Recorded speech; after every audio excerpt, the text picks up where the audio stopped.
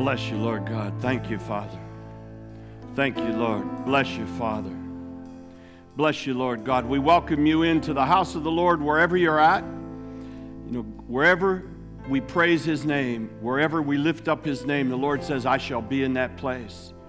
And so let us agree this morning that we're here in the altar of Touch Heaven Canfield Church in the heartland of the United States. But also we're there in your home with you, and He's there in your home with you. We're gathered together in unity. And so let us cover this in prayer. I want you to hold on because I believe this is not only an uplifting word, but a transforming word. And a word that we can hang on to and get some understanding as to what to expect in the near future and the future coming forward. Father, we thank you, Lord, for a definitive word of God this morning. We stand on the firm foundation of Scripture, Holy Scripture, the Logos of the Word of God, Christ Himself. And we seek that fresh revelation, the rhema that you pour out upon us that is everlasting from beginning till end. And Father, you don't adjust to circumstances and time, but what you do is transform us so that we are able not only to persist, but to overcome and to understand. For Lord, we come to you with a thirst and a hunger for more of you, to come back to you, to be fresh with you again, to be renewed with you, restored and reformed and transformed. Be blessed, oh God. Holy Spirit, you take over the rest of this message, this service, our communion together and our worship together. We come to you, Father, with hearts that we say to you, Father, we need you. If ever in a time in our lives we need you, thank you, Lord. We bless you. Bless you in Jesus' name. Amen and amen. And wherever you're at, lift up an amen, will you please? I want to welcome all of those who are with us today from wherever you're at. And there's many of you coming from many places in different parts of the globe. I want to thank and welcome Anwar and Nita Fazal Masi, pastors in Lahore, Pakistan, who through Isaac Television are broadcasting us live right now and through different Facebook and social media networks all over the world, touching people in different time zones. We appreciate that, and most of all, I'm very humbled, and I take it as an extreme responsibility to stand as an oracle of God this morning. So thank you, and be blessed, and welcome all of you everywhere.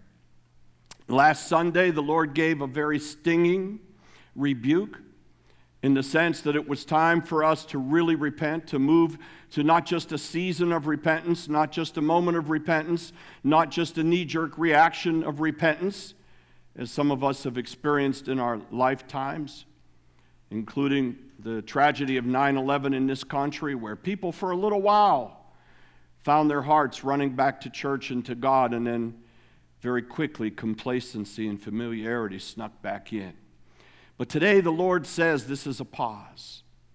And what I'd written was that we're in that time and the place when it's just not a pause socially, economically, politically, but the Lord likened it unto a pause that would be a season, a Shabbat season, a Sabbath season of Yom Kippur atonement. A season to atone and to reset.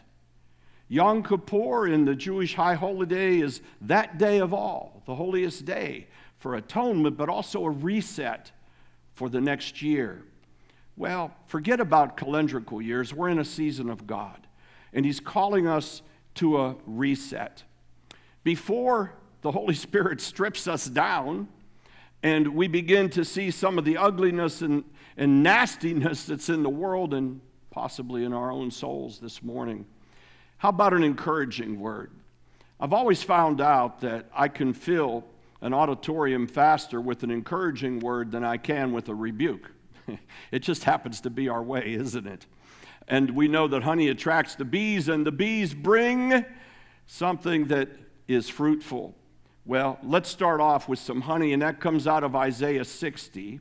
And it also is something I want to build upon this morning, as deep calls unto deep, vision revived in new creation. We will get there, and I promise you, stay with me. You'll want to get there because you'll begin to be able to write things on a tablet and understand where to go and who to go to. The word of the Lord says, Isaiah 60, starting in verse 1, arise and shine. Let's stop for a moment and let it soak in. Arise, get up. Now, it doesn't mean you have to get out of your house. We'll talk about social distancing in a moment. But it does mean to get up, to what? To waken up your spirit. David cried out in the morning as a psalmist, Lord, awaken my glory. Stir up my glory. And then shine.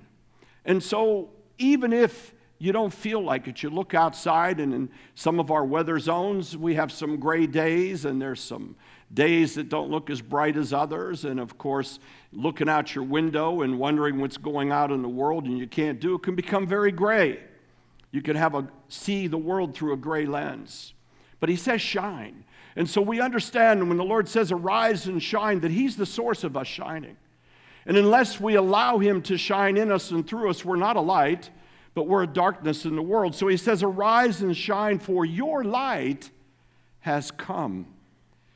Now, that isn't a perfect tense, a perfect present tense. So it means it has come, it did come, and it shall come. Your light is coming, and the glory of the Lord is risen upon you. That's our source, that's our force, that's our power. That's the very substance of God himself that Jesus cried out on his way to the cross. Father, give them your glory, that I might be in you, me in them, and we be one. It's his glory in us. But then he gives us a caution. And this caution is for today. And that caution is for, behold, darkness shall cover the earth, and a deep, gross darkness the people. But the Lord will rise upon you, and his glory will be seen upon you. So we're talking about two different people, aren't we? People of the world that don't have the glory of God in them and don't have access to the glory of God, or at least are indifferent to the glory of God in their lives, and people who are alive and awake and hungry and thirsting for the glory of God. His glory will be seen upon you. I don't know about you, but my phone has lit up. I am sometimes hoarse at the end of the day. I can barely speak to my wife because I've been talking all day long to people from all over the world, different time zones. Some of them I appreciate are calling to see if myself and Laura Lee, Mom Laura Lee, and the church and your relationships are healthy. Thank you for that. But many of you are calling and saying, what's going on? What's the word? What do we tell people? When will this end? How will this end? What is the outcome, and what is next? Well, I want to deal with you for a moment about the place of next. Very interesting that coming into the new year, the calendrical new year, January 1, 2020, the Lord spoke to us 100 days before the new year, and I didn't know the days, and Pastor Patty counted them for me, and she said, did you realize that when you released that word to the church and you said, let's go into 100 days of prayer, the Lord is calling us to 100 days of prayer for what's coming on the earth?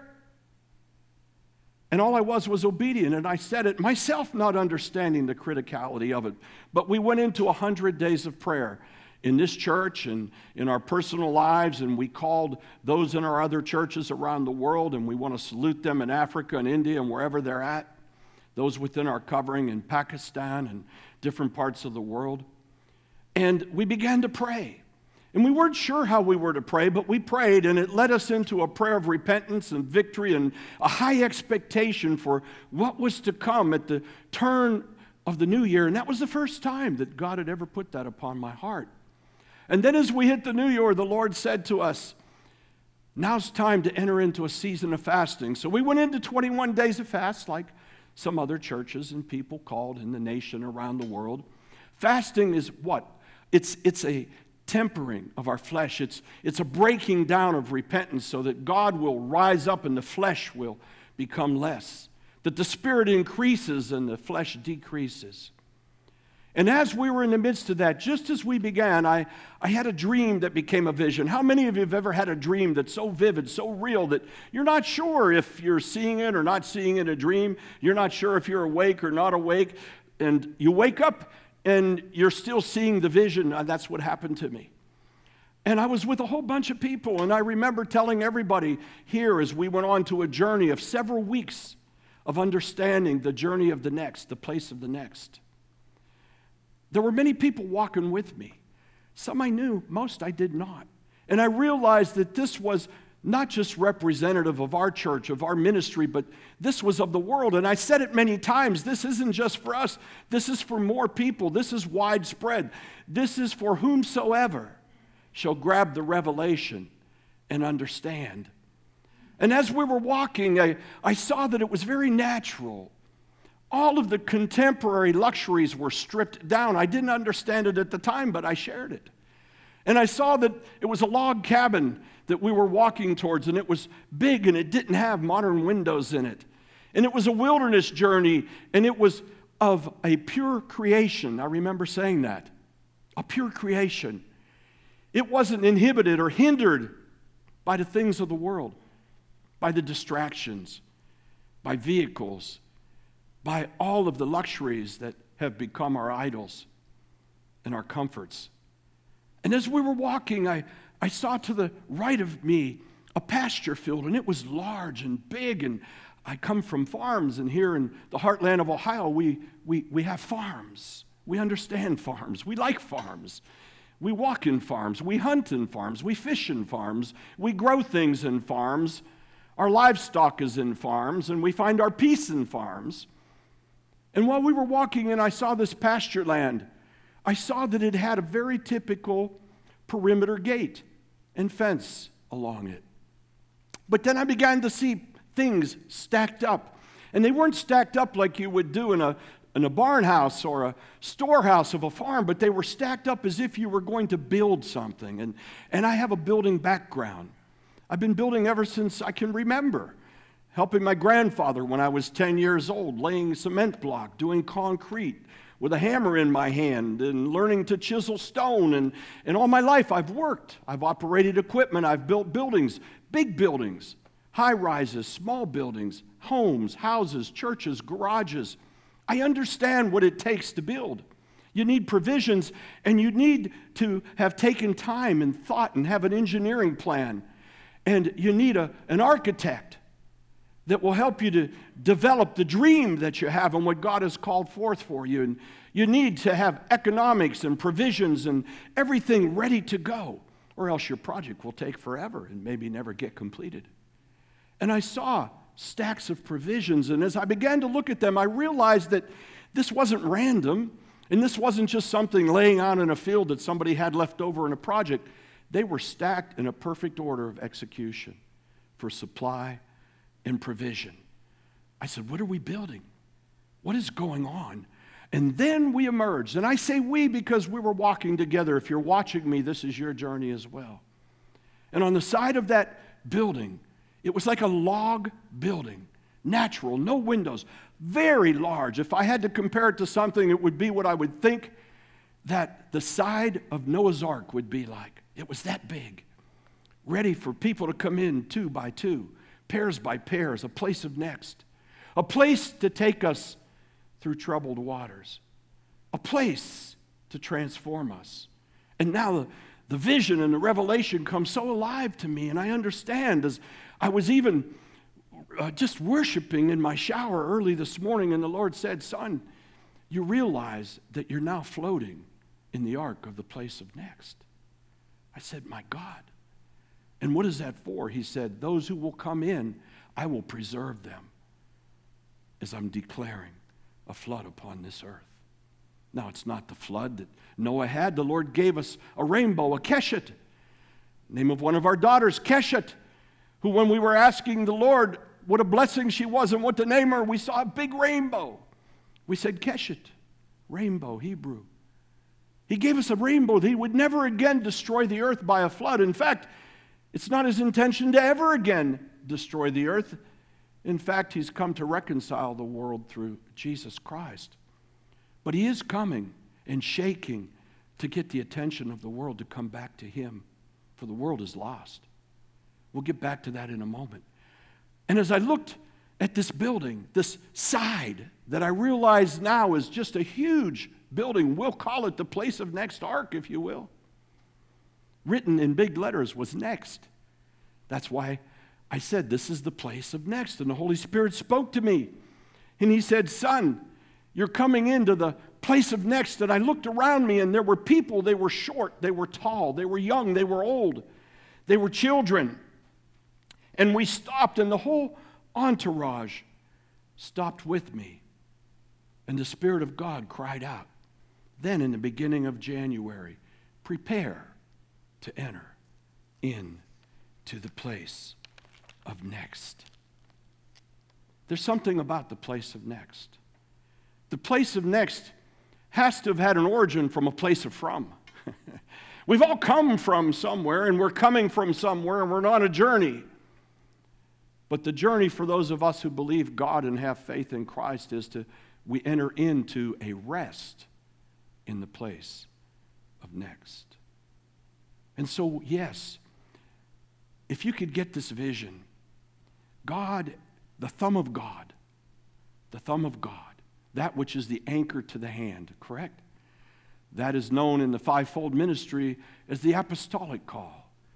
The thumb of God, the apostolic call of God has pressed down upon the earth and everything's in a pause.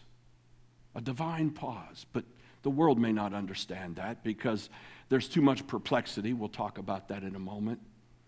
But I see, and God has spoken to me very clearly, it's a divine pause. And He said, son, tell my people that know me, that hunger for me, that are willing to have hearts that weep between the porch and the altar. Well, in the temple, the porch was where the common people went. And the altar was for the holy priest. And in between were the priests of God. And if you believe in Jesus Christ, if you've accepted Him, then we've become a nation of kings and priests unto the Lord. And the two aren't the same. Kingship has dominion. Priests serve. And so we are to serve God and to serve the people of God with weeping between the outer porch and the inner altar. Not all in the outer porch can enter the altar with holy hands. In fact, too many have. And the Lord has said, no more. You're defiling my altar. And there's something different about this altar than the altar of the old temple. This altar is sprinkled upon with the blood of the Lamb of God. This altar has a ministry of the sprinkling of the blood. And so when we enter in with defiled hands, hands that are locked in the defilement of humanity and sin, then we enter in to defile the blood of the Lamb of God. Oh, I believe in the grace of God. I thank God for His grace in my life. I wouldn't be here. I still need it. I need a steady dose all the time. I don't know about you, but thank you. Lord could put that as my middle name, Frank Grace John Amedia. I need it. I need it with an emphasis. But we frustrate grace. We take advantage of grace. We live on the edge of the defilement of God and the blood of Jesus. And the Lord says no more.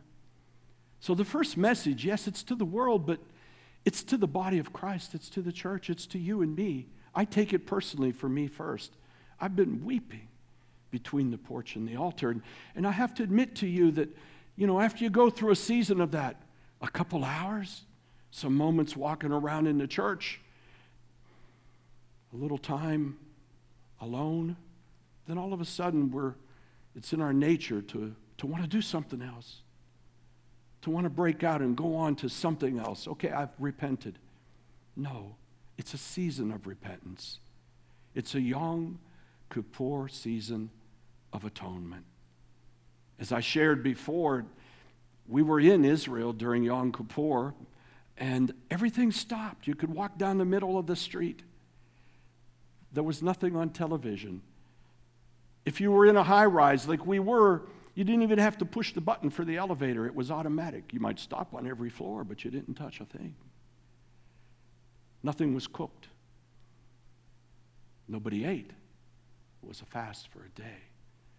Now the Lord's calling us to a season of atonement. The world's busy. The world's busy not being busy right now.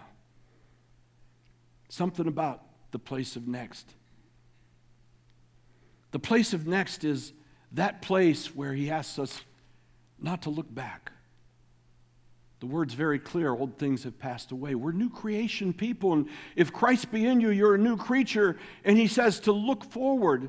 Paul says, I reach forward to the prize of the high calling. I set my mark and I race towards it. Beloved, this is one of the keys for you about what's after this pause of COVID is lifted. Don't look back. So many people are going to want to return to the things that worked for them in the past, or they got by doing, or the things that they were able to just be living hypocrites in between their faith and God. And the Lord says, now let it go, as in the times of Sodom and Gomorrah. Come out and don't look back.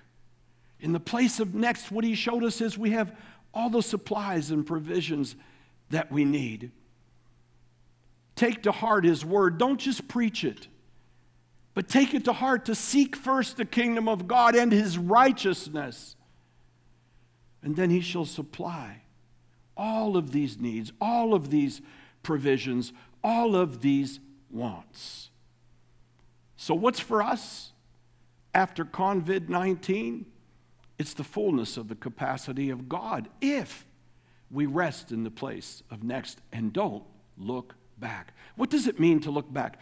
To look back means to also participate in what we were doing that we shouldn't have been doing. Looking back means to look back and yearn for those moments and those times. Looking back means to go back to the same practices that we had prior to this stop and this season of atonement.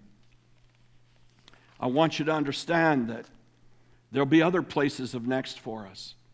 And the Word of God is very clear as he tells us in the book of 2 Corinthians that we're moving from a glory to a glory. We're transforming. We're changing. So in this place of next that we're all in, with the whole world on pause, do we resist change or do we invite change? Do we speak change or do we tolerate the old norm? Gross darkness, deep darkness is covering the earth. Can anybody deny that right now? I don't care if you're the communist government of China, when they get in the midst of their own little Politburo and they're trying to figure out how to maintain power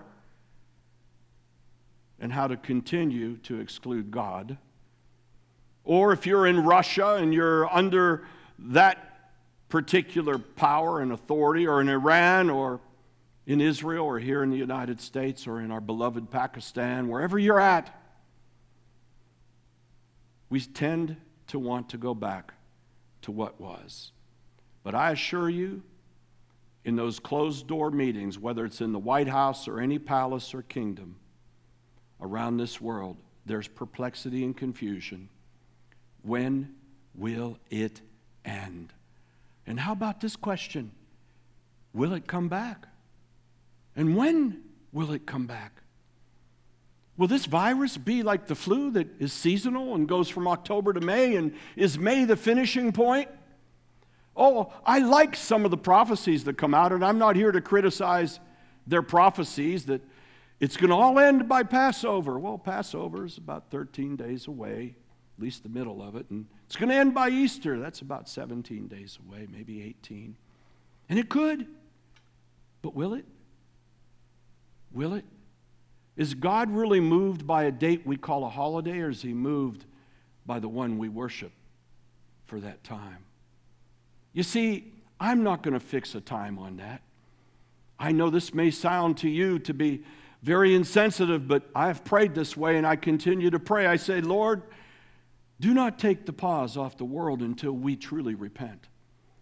Because what will happen if we just go back to the way life was in the days before the flood and Noah, just frivolous life, like nothing happened? Then what shaking will we need? And will the church truly stand up? And will we take our place? And will we be the voice that we're supposed to be? Deep is calling to deep.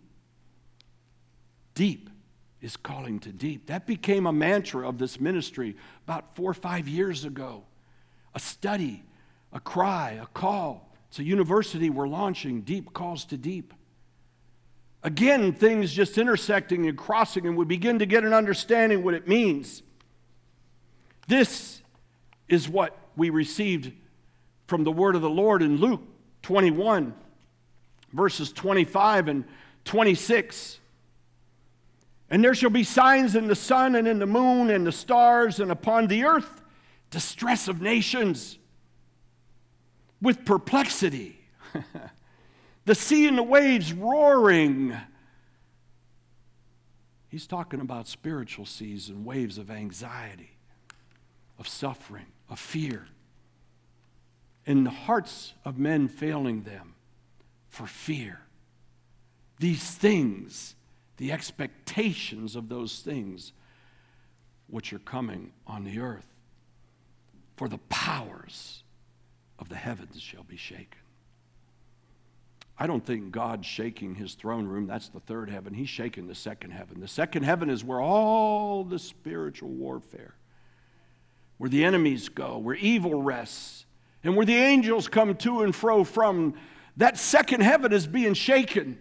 And I can assure you this, if you have spiritual eyes to see and ears to hear, if we don't get it here, I assure you the principalities and powers of the second heaven know what's coming. It's who is coming, and his name is Jesus Christ, the Lamb of God, the Lord of God, the King of Kings, the mighty one of Israel. He is coming. They know it. And now their prince, their king, the prince of this world, the one who runs amok, stirring up evil and anxiety and fear, disease. He knows he has but a short time because Jesus is coming. If we go through this pause as the body of Christ and do not hold on to the reality that Jesus is coming, we have failed what God has committed this Sabbath for. So we must prepare the way. We prepare the way in ourselves, and we prepare the way as voices unto the world. Perplexity. Do you know what perplexity means? No way of escape. People's hearts are fearing them, no ways of escape. We heard of the sad woman in New England, in Britain, who said she didn't want to die of COVID-19, so she committed suicide. Such lack of faith and understanding. Such fear of a disease that worldwide is killing about 1.5% people. 1.5%. Not much of a different percentage than what the flu kills, and a much lesser percentage than many other diseases. These plagues are not new. We have a world population of about 7.8 billion people right now. Soon it's going to be 8 billion. It should have been way over 8 billion. It should have been almost 9 billion. The problem is we've been killing our babies since 1970. 1 billion of them murdered at the altar of abortion. Selflessness.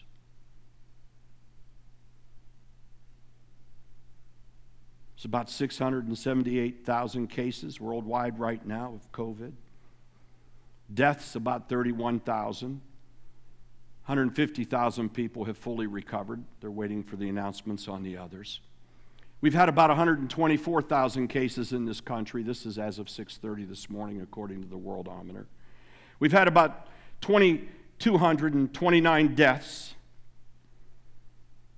In the meantime, this year, since January 1, listen to this, 3,138,000 communicable diseases that killed people. But the world wasn't in perplexity. You see, because if it didn't hit your home, if it didn't hit you, if it didn't hit your nation, if it didn't hit your family, that's just somebody else. I'll just go on about my life like it is. We've had 117,000 seasonal flu deaths this year in the world. Twice as many, 4 times, 5 times as corona. 60,000 of those approximately in this country. Children, 1,800,000 under the age of 5 died so far this year. Almost 2 million children died this year. Some of them in their sleep, some of them of starvation, some of them killed, not abortion, some of them drowning. Almost 75,000 mothers died giving birth this year. You have a greater chance of dying giving birth to a child than you do with coronavirus. AIDS, listen to this, almost 42 million people infected in the world right now with AIDS. Is that a pandemic?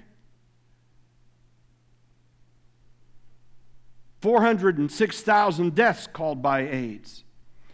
Almost 2 million deaths by cancer. 240,000 deaths by malaria. Malaria, mosquito bites.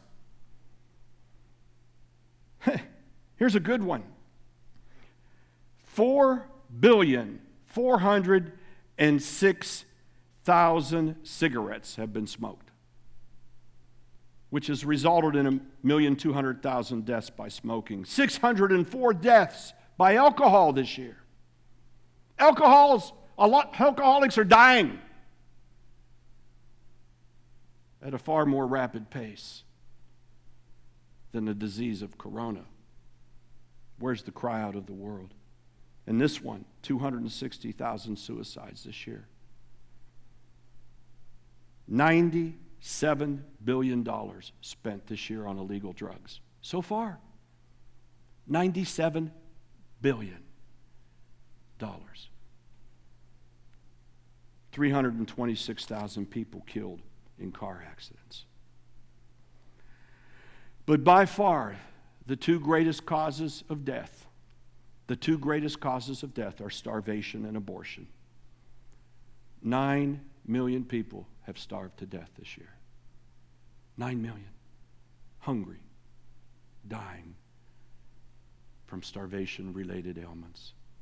But the most dramatic of all, the one that leaps off the pages, the highest of all, it's incomparable with any other pandemic atrocity in the world, it's abortion. 10.2 million died. Babies killed in 12 weeks. 1.5 children every second being murdered. Do we have stuff to repent about in this world? I think so.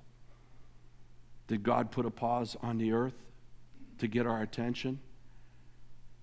Who could deny that unless you just want to be arrogant and deny God himself? And if you deny God himself, I'm not going to waste my breath on you. I'm just going to pray that God blesses you and opens your eyes. Because that arrogance will kill you. The wages of sin is death. So we look at separation. Isn't it interesting? We, of all people, we are starting to come to the reality of what separation is like. We have these social dysfunctional maladies that have been imposed upon people all over the world right now. Isn't it interesting? One of them's called social distancing. Keep a distance from everybody. That's a dysfunction because, you see, relationship is built upon communication. There is no relationship without communication. There's none. None. Pick any tribe, any culture, any people, any marriage, any family structure, any business, any military, any government. Pick the unit. Without communication, there's no relationship. So all of a sudden, we're gripped in this dysfunctional malady of human disconnect, and it's called social distancing, and that one wasn't enough, so we have another one, another dysfunctional social malady that's an abnormal human disconnect, and we call that one self-isolation, quarantine. And we have these pitiful pictures of people holding up babies to a 95-year-old grandma to see her new grandchild, so that there's isolation. But really, what is it all about? It's about separation. Let's delve into separation a moment, if you will, with me. The most dramatic witness of separation that we have a testimony of, a vivid understanding of, in all of the history of the creation of the world, was Jesus Christ on the cross. Separation. Ultimately, what separated him from his Father, whom he had always known, never been apart from, was our sins. If our sins could separate God and his Son from each other, how arrogant of us to think that we can just swim in a false righteousness and grace and continue to sin. Jesus cried out on the cross, Eli, Eli, lema sabachthani. My God, why have you separated from me? Why have you forsaken me? The pain on the cross had to be terrible and horrible. But the only thing he cried out about and complained about was the separation from his God. That's how we need to weep. That's how we need to cry between the porch and the altar right now is God, we're separated by sin. Oh, please don't light up my emails trying to teach me about the righteousness and grace of God. I know the righteousness of God.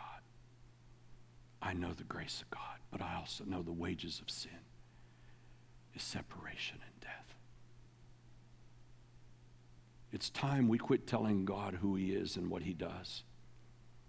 And we begin to react and say, Lord, your word is true.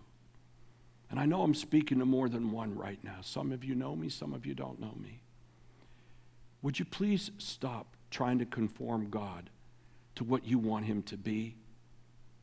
Let me tell you what you're doing. You're telling God he's a liar.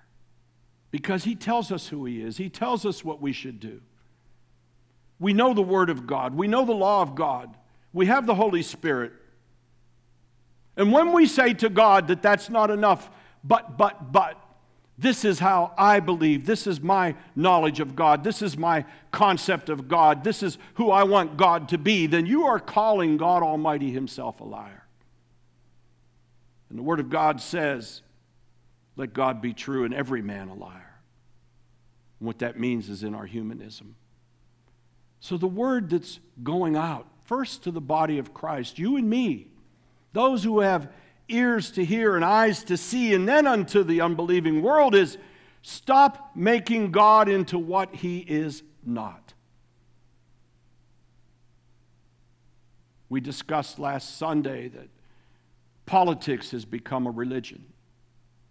It truly is. Let's just take, for example, this wonderful country we live in. We legislate laws that change the laws of God. They become the new law of the land, a religion. And then we legislate out the laws of God because they oppose the religion of our politics. To my brothers and sisters who are pastors and leaders, please throw down your political persuasion that blinds your eyes to the laws of God. There will be a day when all of us will be held accountable. How did we vote? Did we tolerate somebody because we were intolerant of somebody else? Was it okay to accept a political, religious platform that says kill the babies? Fund Planned Parenthood, excuse me.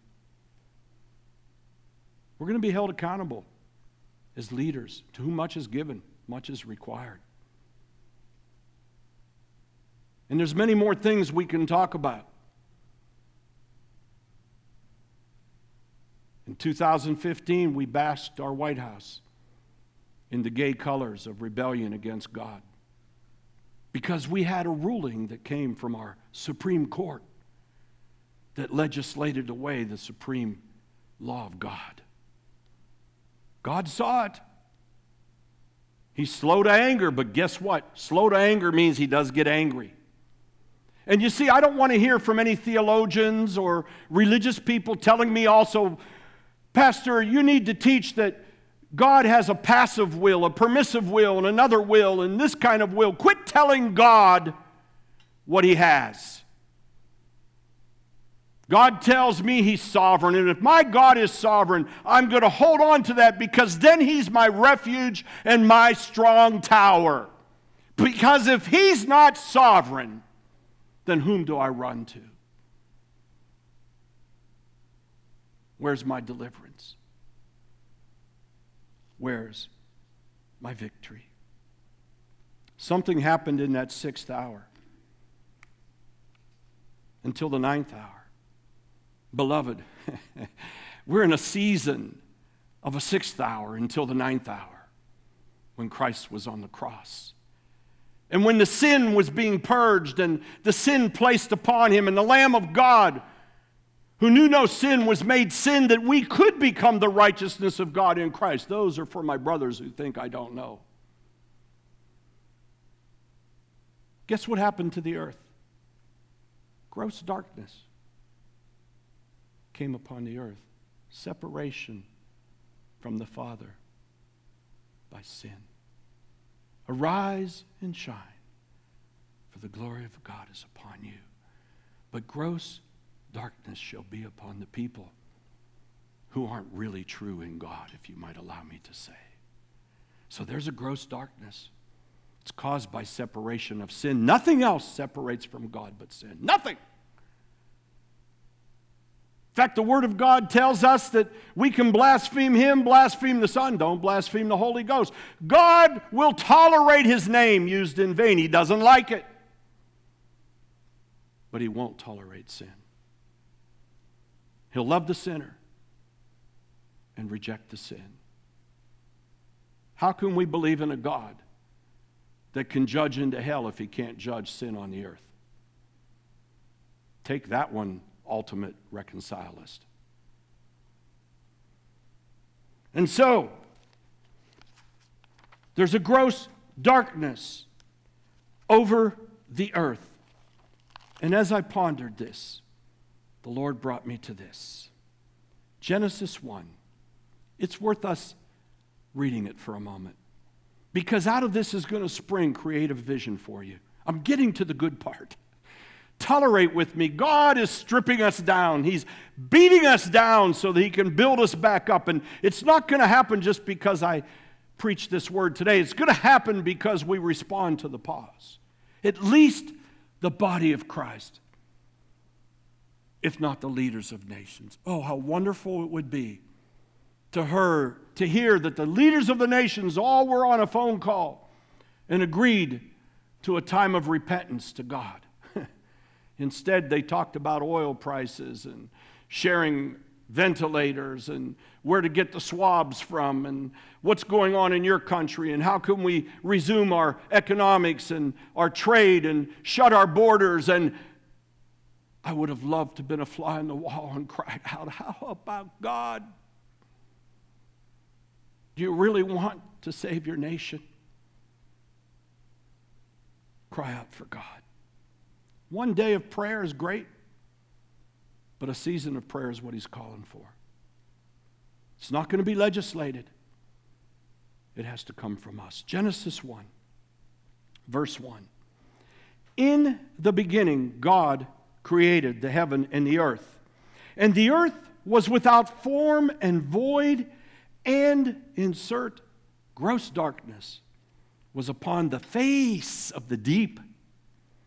And the Spirit of God moved upon the face of the waters, and God said, "Let there be light," and there was light. And God saw the light, that it was good. And God divided the light from darkness. The Spirit of God is brooding over the gross darkness of the earth right now. He's looking for the light to break through. I can tell you it's breaking through at this house, in this church in Canfield, Ohio. I can tell you it's breaking through in my home.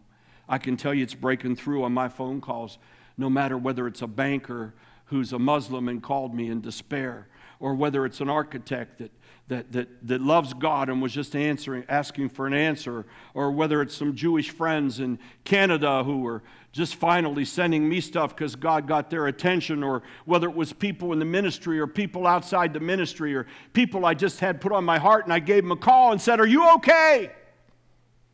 and shared the gospel with them. The light can break through the darkness, but we are the light of the world. Jesus Christ said that if we take our light and hide it under a bushel, there is no light.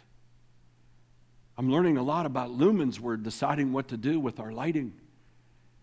So people are teaching me things about lumens, and okay, so I'll learn about lumens, but one thing I know, if you don't turn the light on, you have no lumens at all.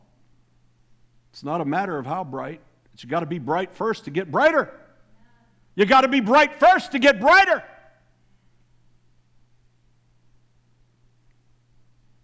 The greatest account. This is where it starts to get good. Get close. Come in close. The greatest account of creative energy ever documented. Creative energy, not resurrection power. Creative energy in the whole world is that which we just read in the account of Genesis.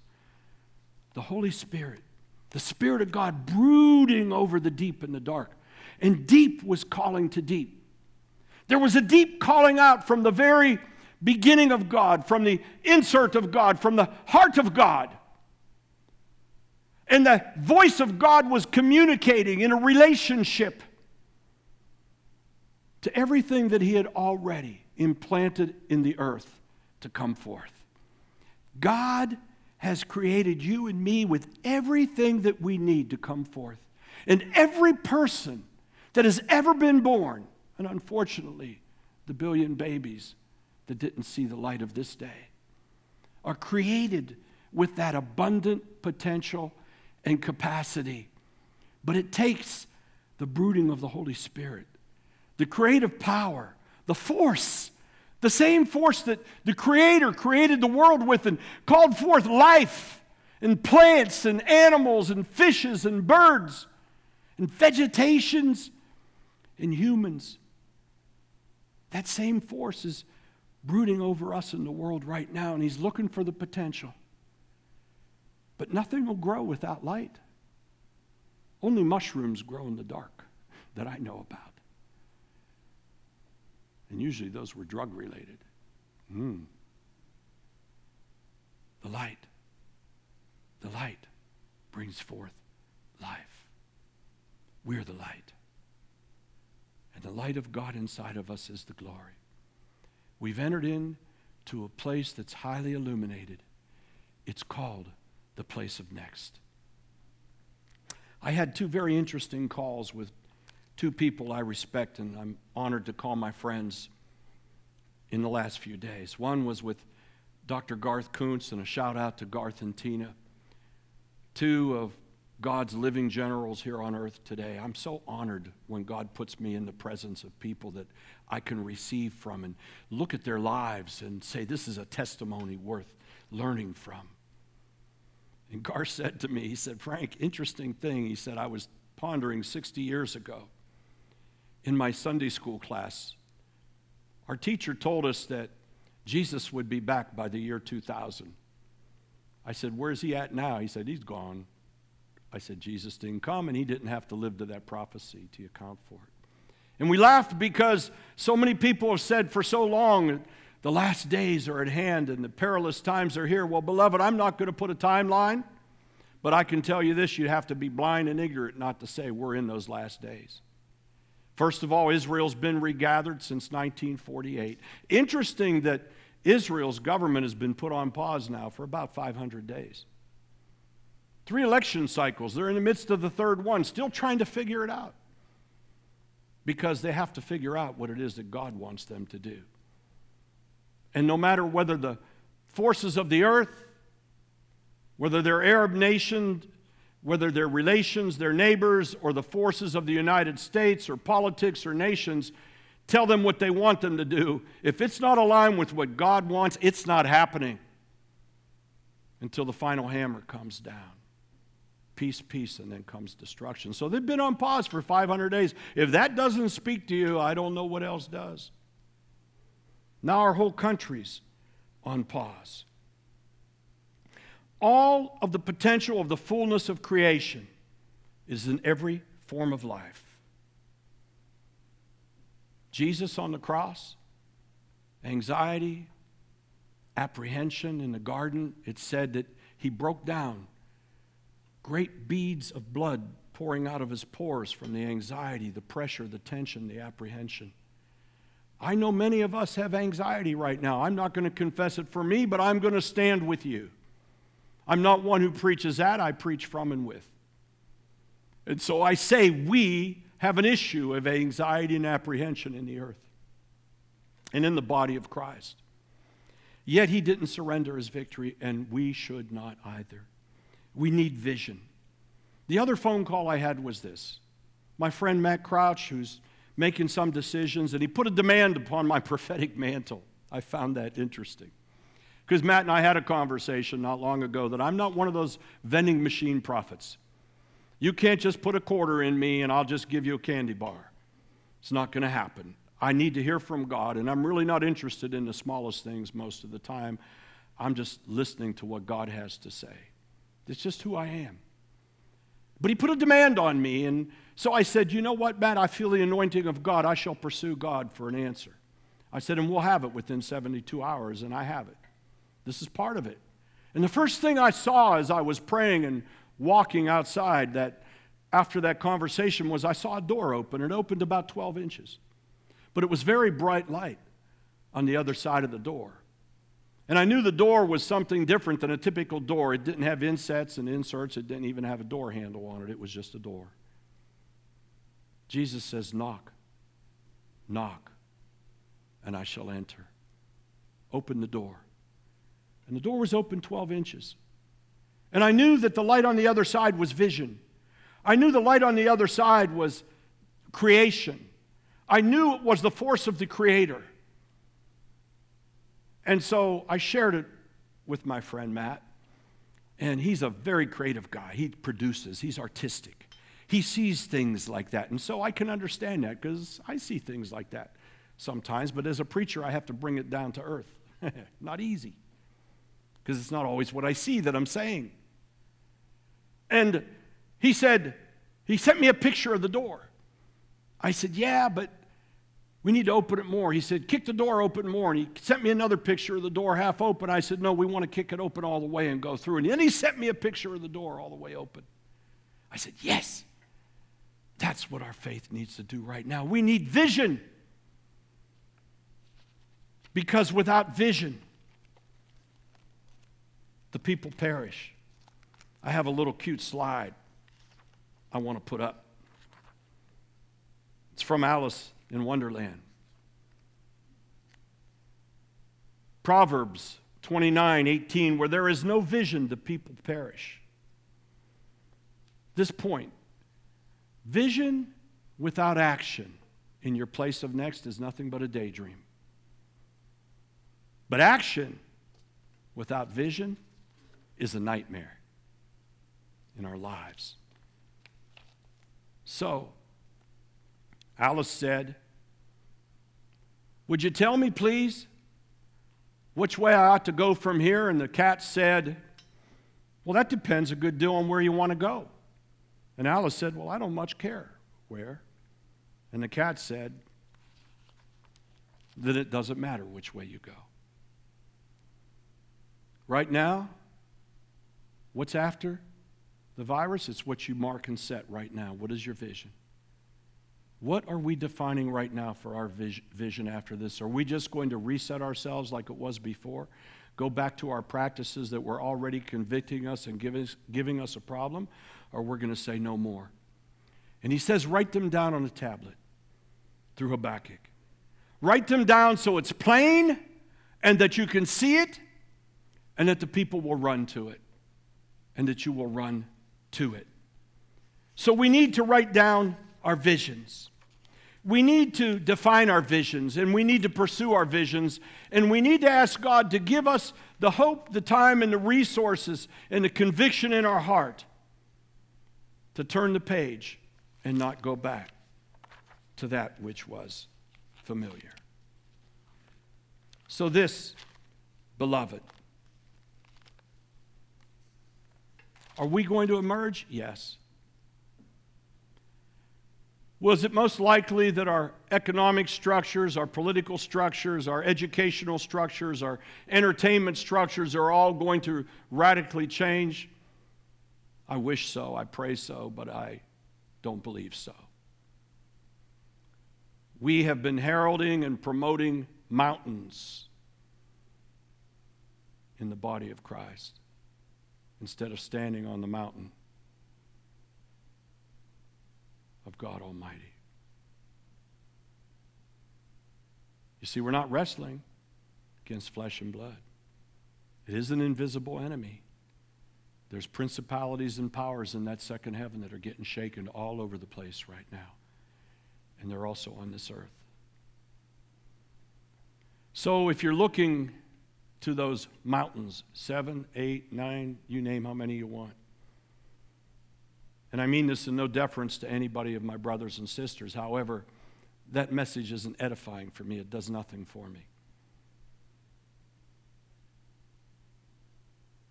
The Word of God is edifying. The promises of God are edifying. And Jesus Christ is the edifier. And so when we take this snapshot of the earth, how soon will we lose the picture? How soon will we understand how God brought everything to a halt? How soon will we lose our zeal for the heart of God? Know this. Creation is the heartbeat of God. His heart beats as the Creator. Everything about Him is to make all things new. New creatures in Christ. To reconcile the world to Himself.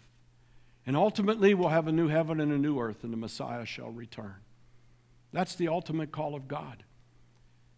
But right now, our challenge is not to look back, not to reset ourselves as we emerge from this place of next, but to transform and to be voices of transformation. It's something different for us, isn't it? Don't equate that with evangelism. Evangelism in its rawest and best form is to call those that don't know God into faith. I'm talking about transformation and reformation of the body of Christ. Too many people are overwhelmed with evangelizing the world when the body of Christ is a very, very sick bride. We start first in the house of God. And so my clarion call this week is for the house of God to come back to God.